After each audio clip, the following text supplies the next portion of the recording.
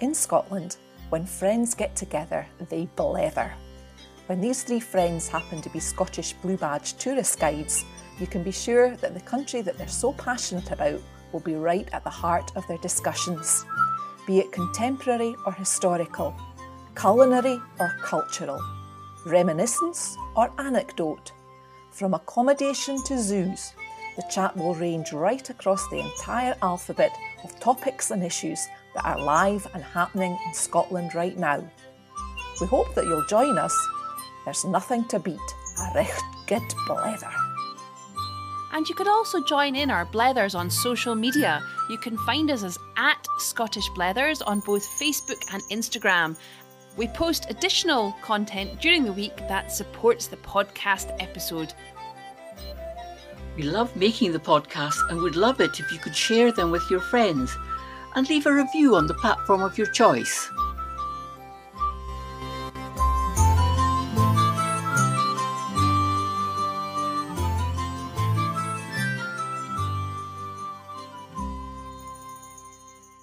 Hello and welcome to episode 29 of Scottish Blethers. A beautiful day here in Scotland, spring-like, daffodils budding and blooming all over the place. I'm Liz Lister. And I'm Helen Houston. And this being the first episode of the month, it's one of these freewheeling best of my favourites. So this week we're going to be discussing Scotland's gardens. And they're particularly attractive at this time of year, and you're spoilt for choice. There's so many to have a look at. Limited at the moment because of COVID times, but we just had the news this week that Scotland's most popular visitor attraction in 2020 were the Edinburgh Royal Botanic Gardens, or the Botanics as they're known to the locals. Very popular to walk through this beautiful area on the outskirts of the city of Edinburgh. Like most of our botanic gardens, they started as a physics garden to grow medicinal plants. And Edinburgh's is the second oldest botanic gardens after Oxford's, so it's really had a chance to establish itself. Beautiful visit, really do advise it, as others have done this year, to make the most of it. And my highlight in it is the Queen Mother's Memorial Garden. Do you like it, Helen? Oh, it's absolutely stunning, and it's just a joy to be in, isn't it? It is. I mean, it's a very special tribute. The Queen Mother was 102 when she died? Yeah. And they established this garden because she loved her gardening. So in July 2006, the royal family turned out in force because it was the Queen, the Duke of Edinburgh, and the Duke and Duchess of Rothesay, Charles and Camilla. They all turned up, and it's designed to reflect the life of the Queen. In the centre, it's got a labyrinth of bog myrtle and a Celtic knot, which is based on her childhood home at Glamis Castle. And then 4 areas in the 4 corners that represent the 4 geographical areas of the world where she travelled extensively. But the bit I like best is the little pavilion, which, like the path and the wall, is made from Caithness stone. And all along the wall, you've got inscriptions from all of the organisations that she was patron of. So it's really beautiful. It's very personal. It's lovely, and that little pavilion you're talking about is just beautiful, and that's got all the shells and the fir cones, hasn't it, the pine cones in it? That's right. The shells and pebbles were collected by school children from across Scotland, and the pine cones were collected from the 3 botanic gardens across Scotland. So it's lovely, just a little place to sit and quietly reflect. It's lovely. I was just thinking, Liz, that when you're on the Queen Mother's garden, that some of our listeners have probably watched The Crown, and they can see in that her Castle of May and how much she was involved in the restoration of the castle and the gardens on her own home on the very north of Scotland. Absolutely, and it takes some patience to get things to grow up there on the north coast of Scotland. But just before we leave the botanics, there's one thing that always sticks in my mind. The first rhubarb ever grown in Britain was grown here in 1786, and it was grown for medicinal purposes. That's what the gardens were established for.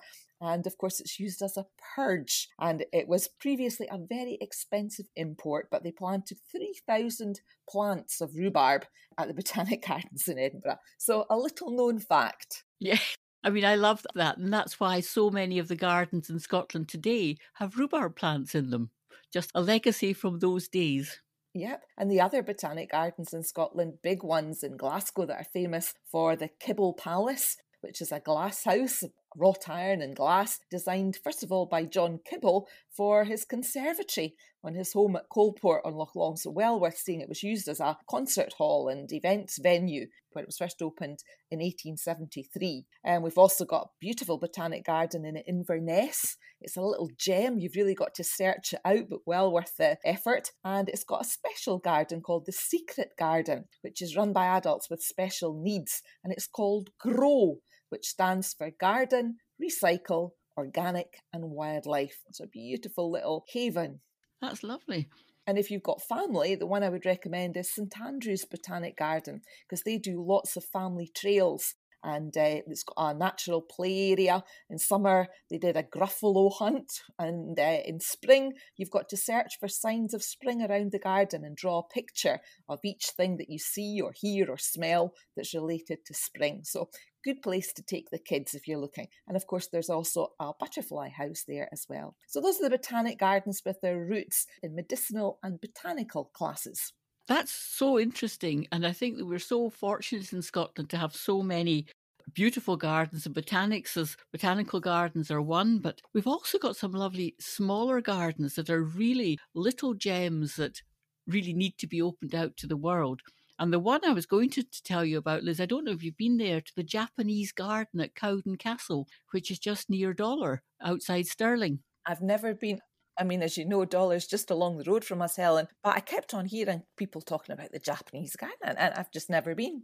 Well, it's actually fascinating because it's been there for a long time. It was closed for quite a bit of the time after some vandalism in the 1960s, but it was created by an Ella Christie, who was...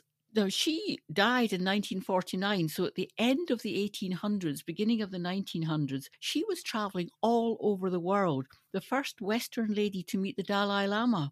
And she travelled to India, Kashmir, Tibet, Malaya, Borneo, and just think what travelling would be like in those times. And it was during a trip to China and Japan in the early 1900s that she became inspired to create her Japanese garden at Cowden Castle when she got home.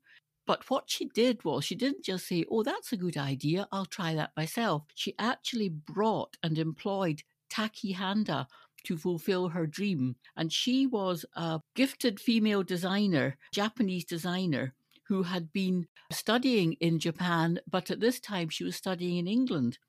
So she came and she really was the first woman to design a garden of the size and scale of a Japanese garden anywhere. And she was just fantastic. And the garden is called A Place of Pleasure and Delight. And when you go there, Liz, it's absolutely stunning. We went in the pouring rain, the bucketing rain. We were just absolutely, to quote a word, drooked as we walked round. But the garden itself, even in the rain, was just stunning. It's got the lake, it's got the pathways, it's got the quiet bits, it's got the little pagoda statues. It is just stunning. And the colours with all the acers, the maple trees, the Japanese ones, are just beautiful. It's now, as I say, it was closed for some time, still in the hands of the family, although it's in a trust now. But in 2013, they brought in Professor Fukuhara from Osaka University of Arts, and he has been restoring the garden. He's probably best known for winning gold medals at the Chelsea Flower Show, the famous flower show in London, and for the restoration of the Japanese gardens at Kew, and for Tatton Park in Cheshire. Now, these are big, big places, and for a Cowden Castle just down the road from us, Liz, to have somebody of his stature restoring the gardens gives you an idea of how beautiful and wonderful they are. Absolutely.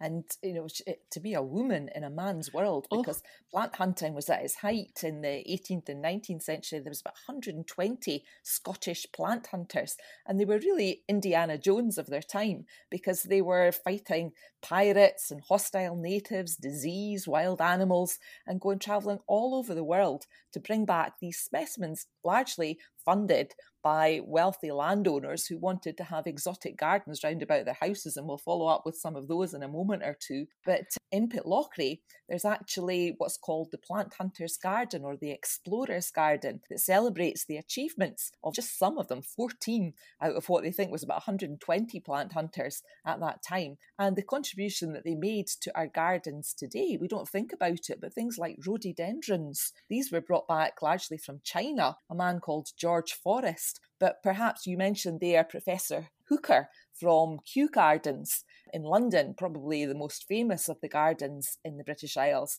And Professor Hooker, there was a great friendship with a man called David Douglas, who was born close to Perth and who worked as a gardener at Scone Palace, which Susan's talked about before on one of our episodes. And David Douglas went all over the world and he brought back seeds which gave rise to the Douglas fir, named after him, which is famous across the world, but was brought to Scotland by David Douglas. And you can still see in Scone Palace Gardens the Douglas fir, which is said to be the tree that grown from one of the seeds that David Douglas sent over. It's a very old, poor-looking specimen at the moment. It's well propped up with its crutches and everything, but it's still living and it's still there. And that brings to mind the parent larch from the planting Dukes of Atholl at Blair Castle. You know, he became obsessed with larch trees and was even firing the seeds out of cannons. I love that story. Yeah, we're digressing from gardens, though. So many gardens. So some of the big houses, Helen, what are your favourites?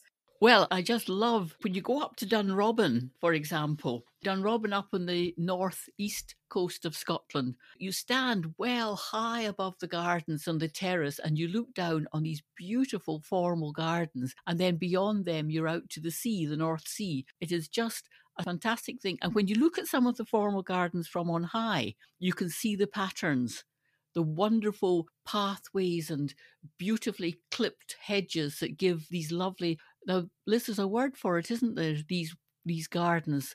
Parterre gardens? That's the ones, yes. And I do love Dunrobin Castle. And of course, if you're up there looking over the gardens, if you just take your eye between the gardens and the North Sea, you might be lucky to see the falconer flying his falcons. That's right. Yes, that's another attraction at Dunrobin. But this was a time in the 18th and 19th century, a time of extreme wealth. And the Duke of Sutherland at Dunrobin Castle is a good example of that. So they had money to be able to employ these people to bring something back that was going to impress their friends and visitors. And they've left behind a legacy of the most beautiful gardens. Another one is Codder Castle. And this is a work of love. The Dowager Countess of Codder, Angelica, is absolutely passionate about gardening and about diversity and about bumblebees. She does bumblebee hunts. And so when you go there, no matter what time of year, there's the three gardens there, the formal gardens, the wild gardens, and then you've got the maze, which is a hollybush maze, but unfortunately its roots were getting so eroded that only children can go in these days. But what I like in Codder especially is the Paradise Garden, that beautiful white, green and white garden, which is the real love centre of Codder, isn't it? It is, and she's a great lover of art. As you're wandering through the gardens, there are beautiful art pieces, but my favourite was a personal tribute to Lady Codder and her little dog. It was some kind of terrier, I can't remember what kind of terrier it was, but she'd had it for years and years and it died. And there was a wood carver working in the forest. One of her beloved redwood trees had fallen over, and rather than see anything going to waste, she was employing this wood carver to make a bench from it. And the bench, on the back of the bench, had all the animals of the forest, hedgehogs, rabbits, foxes. But as a surprise, the woodcarver carved in her little dog into it. And I watched it over the weeks that I was going. I saw it develop, and it's just absolutely beautiful. It's a highlight. Yeah, and these wood carvings are fantastic and they really bring to life walkways and gardens. But going back to Codder Castle, Liz, the bit of art that I just love, and I'll sit for hours watching it, is the bird feeder in the formal garden. Yeah, just sit on the bench beside it and watch all of these myriad of different types of birds coming to the feeder. Absolutely beautiful. And she's not one to see anything go to waste. A few years ago, when she had to get a new roof of slate put onto Codder Castle, she used the old slate for another beautiful sculpture called Sun and Moon. And it's got water flowing over it, and the noise just complements as you're wandering through the beautiful gardens. And one that I haven't seen, I don't know if you've been, Helen, but when the Dowager Countess of Codder moves out for the summer to allow the castle to be open to visitors, she moves to Auchendoun House. And I hear that she has a beautiful garden here. It's a Tibetan garden, and also her love of vegetable gardens as well. So you can go in on certain days of the year by prior appointment. So that's definitely on my bucket list. Oh, yes, yes. And talking of vegetable gardens, just along the road from Codder Castle at Fochabers, there is a beautiful walled garden in Gordon Castle. And that has just been brought back to life, really following the lines of the original, but it's been brought back to life. And all the vegetables that are used in the walled garden cafe restaurant are brought from the garden. And again, looking down at the aerial photographs show again this beautiful layout. It's again almost the parterre. And of course, vegetable gardens are up in Inverewe Gardens, Liz. That's a classic. You're talking about the northwest coast of Scotland, and it's about the same latitude as central Russia. You wouldn't expect anything to be growing there. And you have palm trees and other exotic plants growing. And that's all down to the Gulf Stream, warming the waters around the coast of Scotland. Some fantastic plants there. But when Osgood Mackenzie sort of decided to plant his garden up there at Inverewe on the northwest of Scotland, I always admire anybody who can say, but I'll have to plant a shelter belt of trees first and allow them to grow up to shelter the land that I'm now going to plant my garden in. And that's going to take, about 15, 20 years, Liz, for a shelter belt to be worthwhile? It's planning ahead. And you think, gosh, I don't know if I'd have the patience to do that. And of course, Inverewe is owned by the National Trust, and the National Trust own many gardens across Scotland, some of them big, like Inverewe, very famous, others just small little retreats. And one of my favourites is Mullaney Gardens, which is at Balerno, just outside Edinburgh. It's only 3 acres, it's got a wall round about it, and then there's a decorated wrought iron gate, and you walk through this and you're just faced with this eruption of colour, sculpted beds, and most famously, roses. There's over 150 different varieties of roses. So as you walk in, the scent in summer, you've got rose, you've got lavender, other beautiful scented plants. So it's just a little oasis. And one of the things that it's most famous for is it's got 4 beautifully manicured yew trees, and they're called the 4 Apostles, and they're the last survivors of what were originally known as the 12 Apostles. They're over 400 years old, because of course yew is one of the longest living, not just plants, but living things. It grows for such a long period of time. Isn't the yew tree at Fortingall supposed to be the one that Pontius Pilate sort of recognised when he was over here? And that's a few years ago. Again, it's a bit like the Douglas fir, though. It's propped up quite professionally. And the Burnham Oak, which is the one that was in the original Macbeth story. That's at Dunkeld. That's another one. Yeah, they're surviving well. Talking about the National Trust of Scotland gardens, well, Ardouinay Gardens just south of Oban at Loch Melford, they're National Trust gardens, and they are just beautiful. The first time I went there was about 30 years ago, and they were not part of the National Trust for Scotland, I don't think, at that time. The people who owned them were still managing the gardens themselves, and they were getting quite elderly, but they were open to the public. But you could see there was a lot needing done, but there was amazing plants in it. Again, going back to your roddies, the rhododendrons, Liz, lots and lots of them. But now the National Trust for Scotland has it, and it's really a beautiful garden to go into. And the thing about it, it's not overcrowded because it's a little gem tucked away. People go up to Inverewe, but the little gem just south of Oban is every bit as nice. And as you say, Helen, at this time of year, just coming towards the end of April, beginning of May, the rhododendrons and azaleas in Scotland are just phenomenal. I have to mention it, Liz. Outside Stirling, there's a little town called Bridge of Allen, and my parents moved there from Stirling in their retirement. And when you drive through Bridge of Allen up round the houses, the big Victorian stone-built houses, the rhododendrons are just unbelievable. Every garden has big rhododendron plants, and with all different colours, the pinks, the reds, the whites. They're just beautiful. And of course, we're talking about ornamental rhododendrons here because Scotland has a big problem. The most invasive plant species is Rhododendron ponticus, which is the big purple flowered rhododendron, which is highly invasive. And although it looks beautiful when it's in bloom, the problem is that it takes over, and it means that everything underneath it in the canopy below the plant is just wiped out. So it may look nice, but I'm afraid it's destroying all the natural biodiversity. So you can't plant them, and you should be lifting them out. Yeah, and I think if they not got to be kind of burned on the spot, nothing moves with them. And it's a shame because I think if I had a driveway lined with that, I'd be very reluctant to take it all out because at this time of year, as you say, it's just stunning. A lot of the gardens are reconstructed so that they're the same as they would have been in previous centuries. So examples of that, Couros Palace. The yes. Outlander fans may well remember it because it was here that the episodes of Outlander, which featured Claire's herb garden, they were filmed in the gardens of Couros Palace. They're reconstructed as a 17th century period garden. It's on several different levels overlooking the Forth. So from the top levels, you get fantastic views over towards Edinburgh across the Firth of Forth. And there's herbs, there's fruit, vegetables, flowers, and wandering in amongst them, you've got a rare breed of hens called Scots Dumpy hens. And it's lovely to see. And I think what I like about the garden at Couros is that they've got the flowers growing alongside the vegetables and the hens are scratching in amongst it all. It's just so very natural. And that cockerel, oh my goodness, can that cockerel crow? Oh, yes.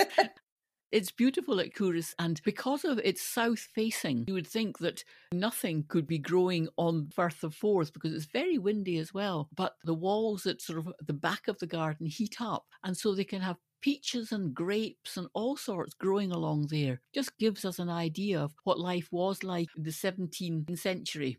Yeah, I'd forgotten about that, Helen, but all over Scotland you have gardens like that where the wall is warmed. I think down at Abbotsford, at Sir Walter Scott's home in Abbotsford, they've got fruit trees attached to the wall for the warmth. And the most famous of all, the pineapple, not far from here at Dunmore.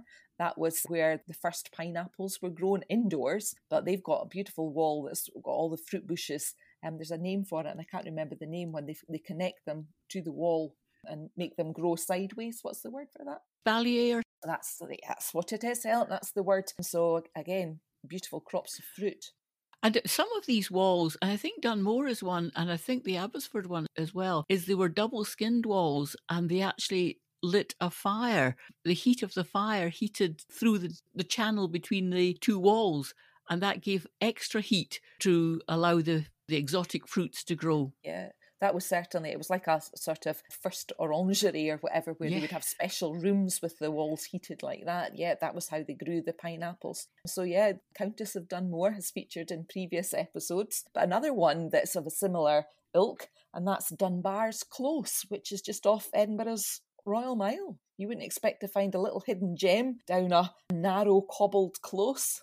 But what I find amazing about Dunbar Close is when you go in, now any of you who've been to Edinburgh and down the Royal Mile and the Canongate, you've got narrow pavements, lots of people, lots of traffic and noise, but you just turn in to this close and it's as if you go into a soundproof room. It's just quiet and peaceful. And then you've got the little herb garden to start with, isn't it? And then you go down into layers of beautiful gardens.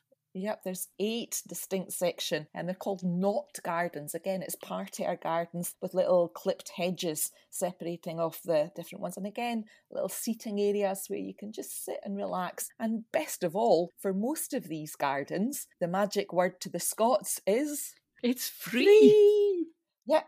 So all the botanic gardens and Dunbar's Close and a lot of these that we've been talking about are free. The National Trust for Scotland, you have to pay to go into them. And the gardens attached to the castles like Codder Castle, Dunrobin Castle. Once you're in the castle, you don't just look at the castle. You've got all this free garden space and woodland space that you can spend a whole day with no bother at all in there.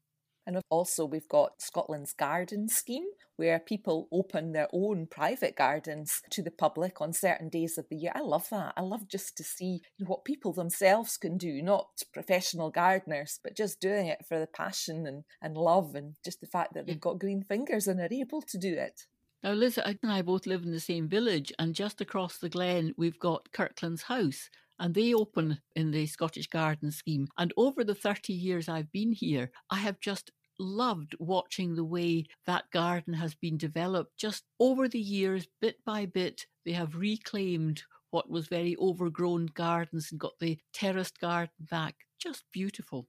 And you're wandering down and you see the gentleman Peter Hart working in his garden. He loves to talk and explain what's growing there and whatever. In fact, that might be a feature for a future episode. We might get him. I've spoken to him before about doing an interview. And one of the things that his particular passion, snowdrops. And we've just come through, between the end of January and the beginning of March, the period of snowdrops in Scotland. And we seem to have a cycle. We go through snowdrops and then daffodils, primroses, onto the bluebells. It's just a wonderful time of year in Scotland. And at this time of year, there's many snowdrop trails across Scotland. They're offering it virtually this year. They're doing events online so that you can still get your fill from all the beautiful snowdrops that, they're galanthrophiles. You know, they grow very well in Scotland, but possibly the most famous of them all is Cambo, which is near St Andrews. And again, you get self-guided walks and you can buy the different varieties.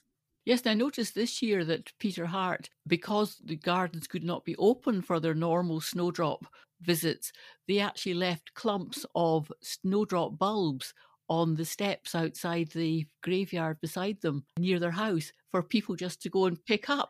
I missed that, Helen. How could I have missed something that was free? I think they said been clearing out and they put clumps of snowdrop bulbs on the steps of the old graveyard.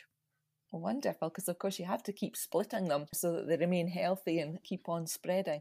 Yeah, I mean, the Glen, which Helen's referring to, is just on our doorstep, a popular circular walk. And through the next few weeks, it just goes through the cycle, wild garlic, wood anemone. It's just a beautiful place to wander. So wildflowers as well as formal gardens, you are spoilt for choice. And then you have the Macher, which is up on the islands, the area between the land and the sea on the sand dunes, which is just a riot of wildflowers. Just beautiful.